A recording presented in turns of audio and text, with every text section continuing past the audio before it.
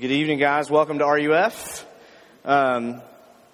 If you didn't read on your announcements at the top, our hope and prayer every week is that you come here and that you find RUF to be a safe place to process, because we are all in process, and we have been processing together the claims that Luke, the physician, makes about Jesus, the Messiah, in the Gospel of Luke. So I invite you to turn there. We'll be in Luke chapter 9 tonight.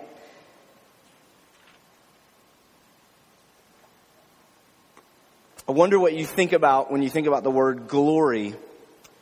It's one of those, if you're thinking of it in Christian-y or churchy terms, it's one of those words that gets thrown out a lot, but do we actually know what it means? Do we actually really know how it's used in the Bible? And I'm not breaking that all down tonight, but tonight we're thinking about Jesus and glory. Jesus came in glory. Jesus brought glory. Jesus invited us into His glory, and God the Father, through Jesus, invites us into His glory. What in the world does that mean? And hopefully we'll see that a little bit tonight here as we look at some familiar things that Jesus says, and then kind of an amazing story that happens to a few of the disciples. So Luke chapter 9, starting in verse 18, let's read this together. Now it happened that as he was praying alone, the disciples were with him, and he asked them, "Who do the crowd say that I am?" And they answered, "John the Baptist, but others say Elijah, and others the one that one of the prophets of old has risen." And he said to them, "But who do you say that I am?" And Peter answered, "The Christ of God." And he strictly charged and commanded them to tell this to no one, saying, "The Son of Man must suffer many things and be rejected by the elders and the chief priests and the scribes and be killed, and on the third day be raised." And he said to all, "If anyone would come after me, let him deny himself and take up his cross daily and follow me. For whoever would save his life will lose it. But whoever loses his life for my sake will save it. For what does it profit a man if he gains the whole world and loses or forfeits himself? For whoever is ashamed of me and my words, of him the Son of Man will be ashamed when he comes in his glory and the glory of the Father and of the holy angels. But I tell you truly, there are some standing here who will not taste death until they see the kingdom of God." Now about 8 days after these sayings, he took with him Peter, James, and John, and he went up on the mountain to pray. And as he was praying, the appearance of his face was altered. His clothes became dazzling white. And behold, 2 men were talking with him, Moses and Elijah, who appeared in glory and spoke of his departure, which he was about to accomplish at Jerusalem. Now Peter and those who were with him were heavy with sleep, but when they became fully awake, they saw his glory and the 2 men who stood with him. And as the men were parting from him, Peter said to Jesus, "Master, it's good that we're here. Let us make 3 tents, one for you and one for Moses and one for Elijah," not knowing what he'd said. As he was saying these things, a cloud came and overshadowed them, and they were afraid as they entered the cloud. And a voice came out of the cloud saying, "This is my Son, my chosen one. Listen to him." And when the voice had spoken, Jesus was found alone, and they kept silent, and they told no one in those days anything of what they had seen. The grass withers, the flowers fade, but the word of our Lord will stand forever. Let's pray together before we look into this. Heavenly Father, we come now, as we do every week, and whatever is said here tonight, whatever is heard, we would ask just one thing, that it would be you speaking, that it would be your words, that they would be words of life, they would be words of grace, and that they would be words of truth. We pray it in Jesus' name. Amen. Don't know how many Bon Jovi fans we have here, but there's a great Bon Jovi song. It made my top 5 list of top 5 songs I would sing if I ever got on American Idol. That didn't happen, so you didn't hear me sing it. But it's called "Blaze of Glory," and this is how it goes. Well, they tell me that I'm wanted. Yeah, I'm a wanted man. I'm a colt through your stable. I'm what Cain was to Abel. Mr. Catch Me If You Can. I'm going down in a blaze of glory. Take me now, but know the truth. I'm going out in a blaze of glory. Vintage Bon Jovi about a gunslinger who's not going down without a fight. Jim Elliott, switching gears there. Jim Elliott. Famous for a lot of reasons, but his most famous quote, "He is no fool who gives what he cannot keep to gain that which he cannot lose." Jim Elliott proved that he meant what he wrote by giving his life. Him and 4 others lived that out to the ultimate, giving their lives for the cause of the gospel as he and his companions took the gospel to the Auca Indians of Ecuador back in the, I think it was late 50s, early 60s. Should have looked up the date. They went knowing full well that the Auca Indians were headhunters, meaning like their whole lives was centered around killing people. They went knowing that, but they went because they were willing to give what they could not keep, their own lives, to gain that which could not be lost, the gospel. And could somebody close that door for me? And the gospel, and giving it to them and preaching it to those Indians. And interestingly enough, some of the men's wives themselves went on to live with the very men and families of the men that killed their husbands. And the gospel took root in that place. Admittedly, if you look throughout church history, there's a lot of people, men, women, and even children, that went down for the cause of the gospel in a blaze of glory. And admittedly, when you look through church history, you will find person after person who, at least through the world's eyes, went down with nobler deaths than Jesus himself. Jesus was hung out to dry. His friends abandoned him. He spoke not a word, and he was hung outside of the city to be forgotten forever. And of course, that's not what happened. But here's the thing. Jesus did indeed come in glory, but it wasn't the glory that the people of Israel were looking for. In fact, it was so unexpected the way that he came that even when he's in his hometown, if you remember back in Luke chapter 4, in his hometown, his own hometown tried to lynch him after he preached on a Sabbath, right? In fact, he was actually exactly the opposite of what his disciples expected. And whatever his disciples expected, what we read tonight totally threw them for a loop. That Jesus comes in glory, but it's not the glory that we expected. We've been asking the question, Doctor Who? Dr. Luke, who is this Jesus? And tonight Luke wants to tell us about Jesus and glory. So 3 things there if you're of the note-taking type in your handout if you want to follow along. But the first one's this: the glory of his name. The glory of his name. This is what I want you to understand. If you don't have your Bibles open, if you do have your Bibles open, look to the end of chapter 9. We come in chapter 9 to a pivotal moment in the Gospel of Luke, because at the end of the chapter 9, this is what we read. In verse 51 of chapter 9, we read that when the days drew near for him to be taken up, he set his face to go to Jerusalem. So after chapter 9, the whole rest of the Gospel is going to be Jesus making his way to Jerusalem to die. And he knew that. Okay? Everything will be different after the events of this chapter. And all of it hinges on what we read tonight. The now explicitly clear identity of Jesus as the Christ of God. It's been heavily implied in everything that he's been doing and saying. But y'all remember, nowhere does Jesus just say, hey guys, by the way, I'm the Messiah. What are y'all doing? He hasn't done that, and he won't do that. But here we get him with his disciples, the 12, and he says, who am I? Who am I? Who do the people say that I am? Right? And so here for the first time in his public ministry, the 12, he's outed. You are the Christ of God. Now, Peter confesses that. The disciples are confessing that. And they don't actually have any clue what it means. But what did it mean? What does it mean? It's always funny. I don't know if y'all have ever heard this. But there are actually people, and you might be one of them. I just think this is funny. Some people actually do grow up thinking Christ is Jesus' last name. Have y'all ever heard that? I've heard multiple testimonies to that effect. That people grew up, they just thought Christ was Jesus' last name. It is indeed not his last name. It's a title Peter says, you are the Christ of God. What does that mean? It means, we've said it before, he's the Messiah. He's the one. He's the anointed one. He is the one that all the law and all the prophets has been pointing to. He's it. And he's here.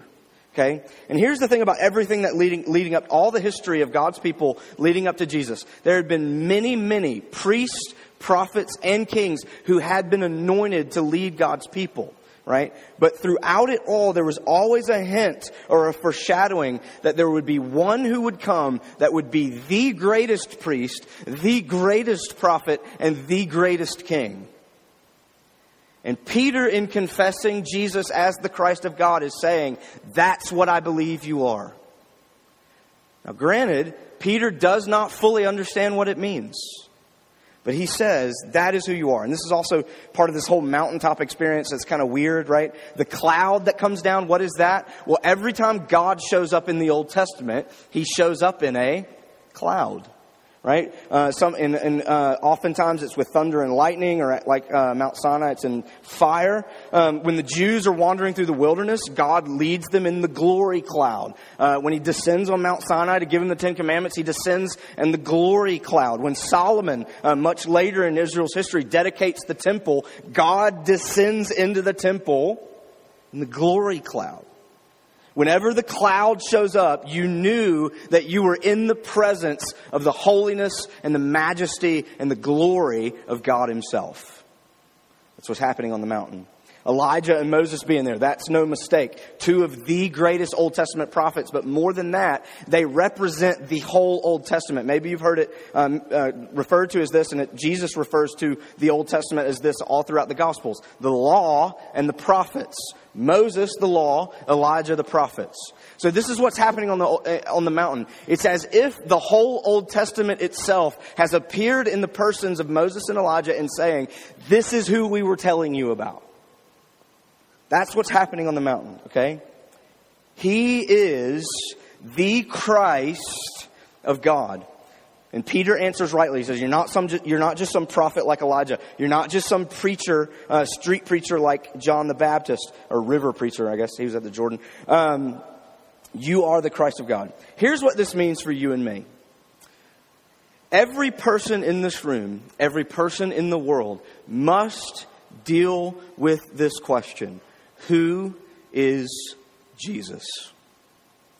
That is what's happening here. This is what Jesus is bringing to the forefront for his 12 disciples. Everyone in the world at one time or another will have to answer the question, who is Jesus?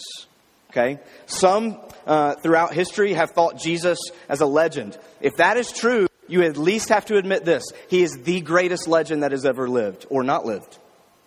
He's the greatest legend. He's the most well-known, enduring legend of all history. Okay? Some people thought he was, yes, indeed, a great teacher.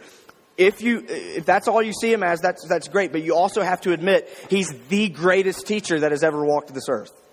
His teachings have endured like no other teacher's teachings have endured and spread throughout multiple religions and multiple cultures like no other teacher ever before. Some people just say he was a great sage. And if so, once again, you at least have to admit he is the wisest person that has ever lived. Jesus is something special, and every single person in all of history at one point or another in their life will have to deal with the question, who is Jesus? And I love how C.S. Lewis takes it. But here's the thing. Most people will admit to the things that I just listed. What most people have a problem taking the next step is that he was God. Right? And C.S. Lewis takes that on in Mere Christianity, and I love the way he puts this. Listen to this. He says, a man who was merely a man and said the sort of things that Jesus said would not be a great moral teacher. He would either be a lunatic or else he would be the devil of hell. You must make your choice. Either this man was and is the Son of God, or else he was a madman or something worse. You can shut him up for a fool, you can spit at him and kill him as a demon, or you can fall at his feet and call him Lord. But let us not come with any patronizing nonsense about his being a great human teacher, because he has not left that open to us. He did not intend to. Love that. C.S. Lewis is amazing. Albert Schweitzer is a well-known scholar who's investigated the real Jesus. Maybe some of y'all have investigated this guy in your Christianity classes. But he said this: the Jesus of Nazareth who came forward publicly as the Messiah, who preached the ethic of the kingdom of God, who founded the kingdom of heaven upon earth, and died to give his work its final consecration, never had any existence.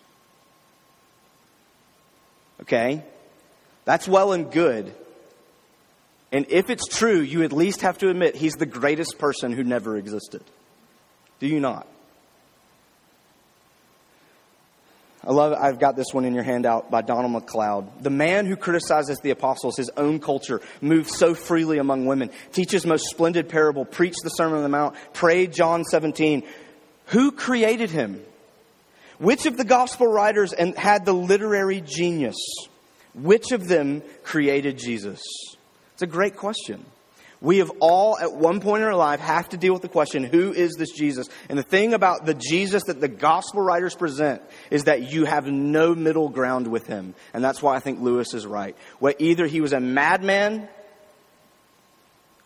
a liar, or he was Lord. I think those are the only choices you're really left with.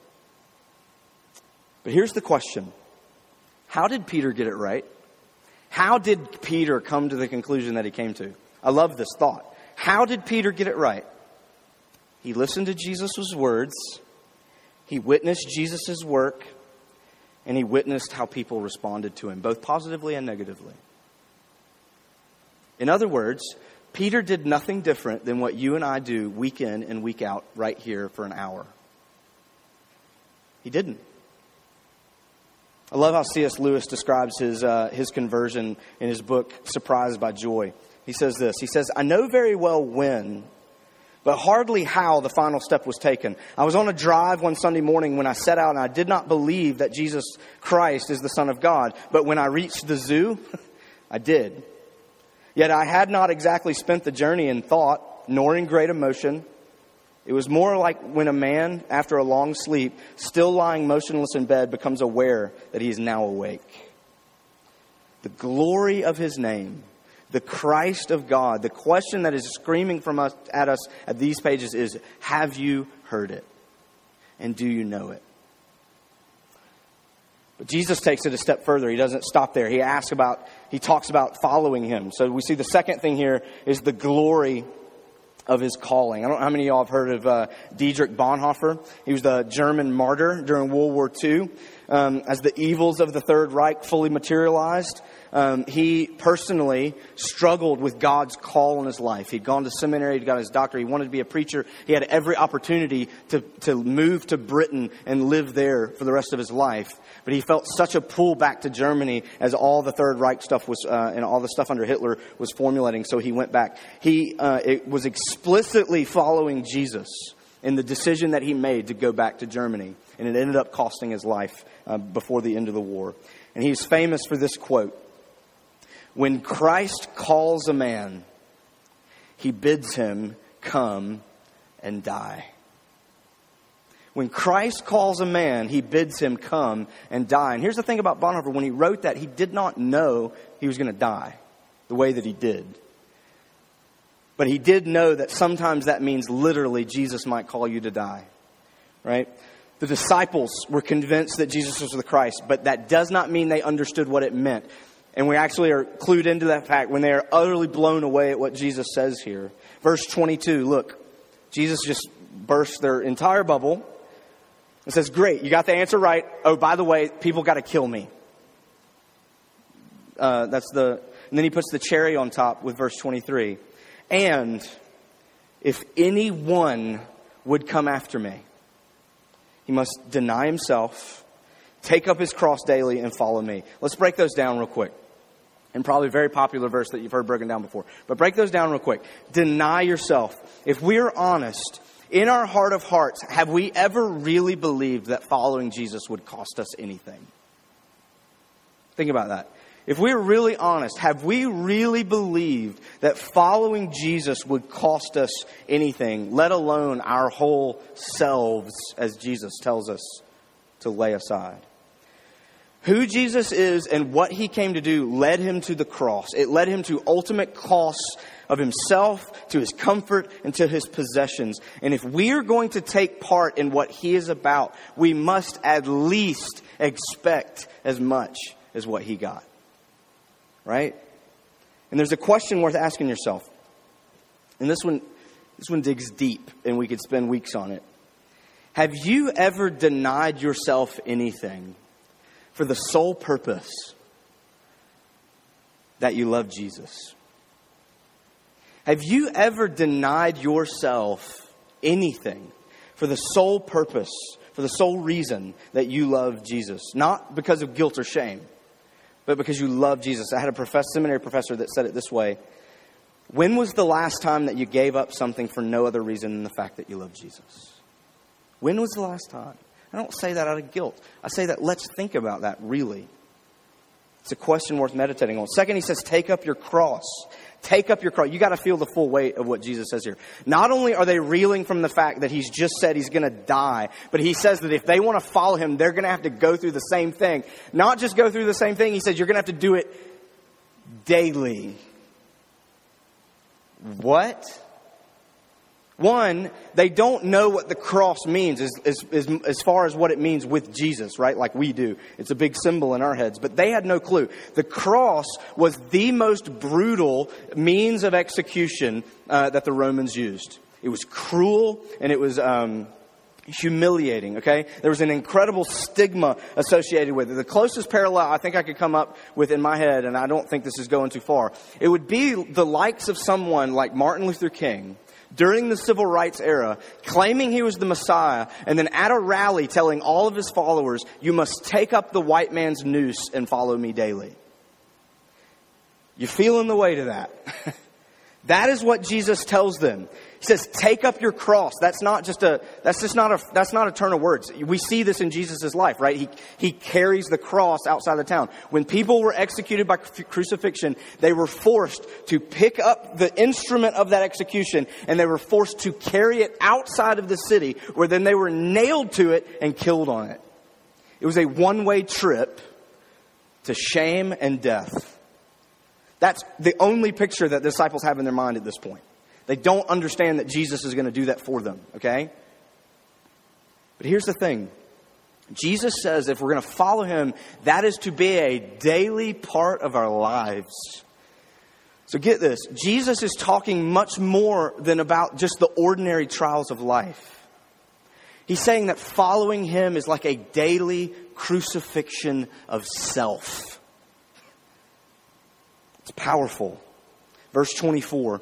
He says, whoever would save his life will lose it, but whoever will lose his life saves it. The word life there in the Greek is psyche, right? It's a word that refers to the inner life, the foundation of your person, what fundamentally makes you, you. The psyche, right? Jesus says you must lose that. You must lose yourself to follow me. And third, he says, follow me. Okay, so our comfort in all of this, at least, is that we're following Jesus, meaning he went before us, right? It's a path that the disciples will find out and that we see that leads to continual self-denial, continual self-sacrifice. It's a path that leads to continual derision from the world and the comforts that we previously found in it. Who's ready to sign up? Right? Does he want to lose his closest 12 friends? What is he doing? This is it, y'all. Those who would save their lives, according to Jesus, must lose them. Here's the thing. The road ahead for every single one of you in this room, the road ahead for every single one of you in this room is littered with the temptation of self. Self-preservation, self-soothing, self-security, self-medication, self-advancement, self.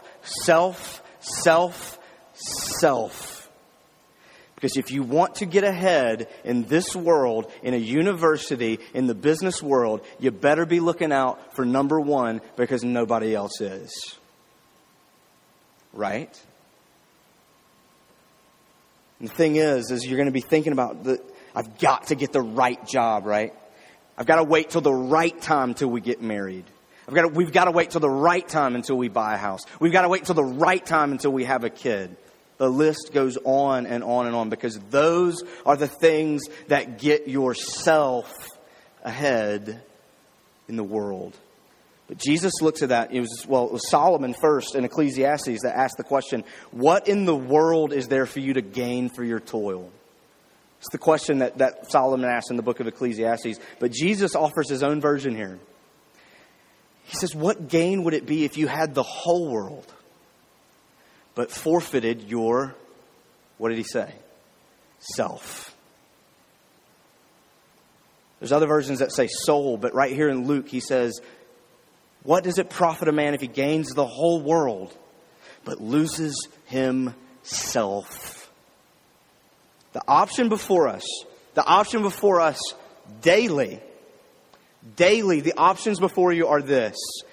Are you going to live for yourself? Or are you going to lose yourself and live? That's the options that Jesus lays out before us. That's the glory of his calling. The glory of his calling. Do you hear it? The last one is this. And I wish we had so much time to look into this transfiguration. We see the glory of the Son. We have the glory of his name, the glory of his calling, now the glory of the Son. What exactly is going on top of this mountain? His appearance is not just altered. We're told that he was transfigured. He was changed into something else. It's not just reflected. He's not just reflecting glory. What we get a picture of is that glory is coming out of him.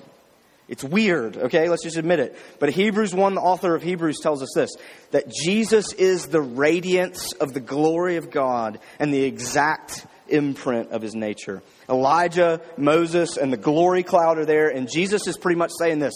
Everything has been pointing to the fact that I am the final and ultimate version of getting to God. It's me. It's me. Who was this for? That's the question I want to ask. That's what I'll end with. Who was this for? 3 answers. First, it was for the disciples. It was for these 3 disciples and then to pass on to the other disciples. Peter, James, and John were if you read through the gospel, they're kind of like the ringleaders of the disciples. And so he takes them, the ringleaders, up on this mountain. Jesus has just rocked their world about what kind of Messiah he's going to be. He's going to be a suffering, dying Messiah. And he's rocked their world about, if you're going to follow me, you got to take that up too. Right? So he brings these 3 up on the mountain. He gives them a glimpse of his glory because they needed it. They needed it. They were going to need it. What the disciples are seeing is something that is not of this world. And it's not just that it's something that's not yet. It's not just that it's something that's going to come in the future. It's something that's hidden. It's something that's covered. It's something that we cannot tap into at a whistle or a snap of the fingers, right? It's not of this world. It's not just something that's not yet. A guy named Ed Meir says it's the unseeable glory of the everlasting. It's something that's there, but it's not. The disciples and the others, they thought, their envisioning of the Messiah was that he was going to come in glory. And Jesus is showing that a glory is indeed what awaits. But at the moment what he's saying to them is, this world is not all there is. Everybody around Jesus that thought he was the Messiah or wanted him to be the Messiah had very worldly terms about what they wanted him to be. And what he is trying to get across to them is, this is not all there is. If I just set up a kingdom and all of a sudden Israel was the top nation in the world, that would not cure your problems. This is not all that there is. And also glory first comes through suffering. So it's first for the disciples, but it's second, it was for Jesus. We know that it was for Jesus because 2 people come to the mountain to talk with him, right? We get Moses and Elijah. They're there to talk to him. Can you just imagine just being a fly on the wall? I guess they didn't have a wall. There was like a rock, I guess. The fly on the rock listening to them talk. Moses, Elijah, and Jesus had a conversation. I would have liked to have been there. That would have been cool. What were they talking about? We're told. We're told what they were talking about. Of all the things that they could have been talking about, we're told that they were talking about his departure that he was about to accomplish there in verse 31. They spoke of his departure, which he was about to accomplish at Jerusalem. The Greek word there, Exodus. Sound familiar? Of all the things that they could have talked about, they talk about his departure, his death. While Moses freed God's people from slavery in Egypt and led them to the promised land, Jesus is about to undergo his own personal exodus so that he can lead all the children of God out of the slavery of sin and death itself and to the promised land. Wait for it. Of God's glory. You see, this is what it tells us finally. The mountaintop experience is about us. It's for us. How can sinful, messed up, and broken people like us get in to this glory? Only if Jesus himself leads an exodus greater than any Moses could have ever organized. Only if Jesus is a greater prophet than Elijah ever could have been. Only if that exodus Jesus goes through is into, through, and out of death itself. And the Bible tells us that one day, because of what Jesus did, the glory of the Son will be the glory of all the children of God. Paul talks about this in Romans 8:18 through 21. He says, "For I consider the sufferings of this present time are not worth comparing with the glory that's to be revealed to us. For the creation waits with eager longing for the revealing of the sons of God, and in hope that the creation itself will be set free from its bondage to decay and obtain the freedom of the glory of the children of God." Y'all remember that line in Amazing Grace, when we've been there 10,000 years, bright shining as the sun? Have y'all ever sung that? I don't know if this is you, but you used to sing that like real fast. And like, when we've been there, where? Well, bright shining. Like, that's the place. The place is bright shining. Look at the sentence. When we've been there 10,000 years, doing what? Bright shining as the sun. When we've been there with Jesus, with God in eternity for 10,000 years, we will be shining just like Jesus on the mountaintop. We will be the ones bright shining. Look at verse 18 and then look at verse 28. Two of the biggest episodes that happened in these disciples' lives, where Jesus finally makes it clear why he's come and what he's going to do. And then when he shows them his glory. And what are we told that Jesus was doing at the beginning of each of them? Praying. This one makes me feel guilty like you wouldn't believe. But you think about it. How can we commune with Jesus the way the disciples did? How can we commune with God the way that Jesus did? Praying, listening to his word, and suffering with him. It's not hard to suffer, y'all. You know this. You feel the weight of this every day, do you not? What are you suffering for? If you're suffering for self, I know how you feel. I know that you're dying, because that's how it feels. But this is how Paul talks about it in 2 Corinthians 4. He says, "We do not lose heart, for the outer self is wasting away, but our inner self is being renewed day by day. For this light, momentary affliction is preparing us for an eternal weight of glory beyond all comparison, as we look not to the things that are seen, but to the things that are unseen. For the things that are seen are transient, but the things that are unseen are eternal." What if the prayer that you're supposed to pray is not about finally getting what God has for you? What if the prayer you should pray is about God putting something in you?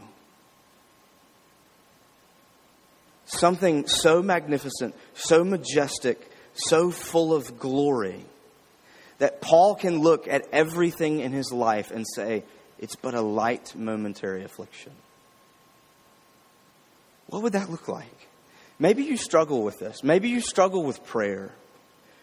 Grab somebody afterwards and say, hey, would you pray for me? Maybe you have no clue what to say. Read Romans 8. Paul says explicitly, the Spirit speaks for us in our weakness when we don't have the words. What if we are destined for an eternal weight of glory? And what if that glory is the glory of the Son? It's an invitation. Let's pray. Heavenly Father, we need your glory. We need the glory of the Son. We need to be set free from this bondage to death and decay that is all around us and inside of us. We thank you for being the God of glory and for making us your children and calling us your children of glory. We pray all these things in Jesus' name. Amen.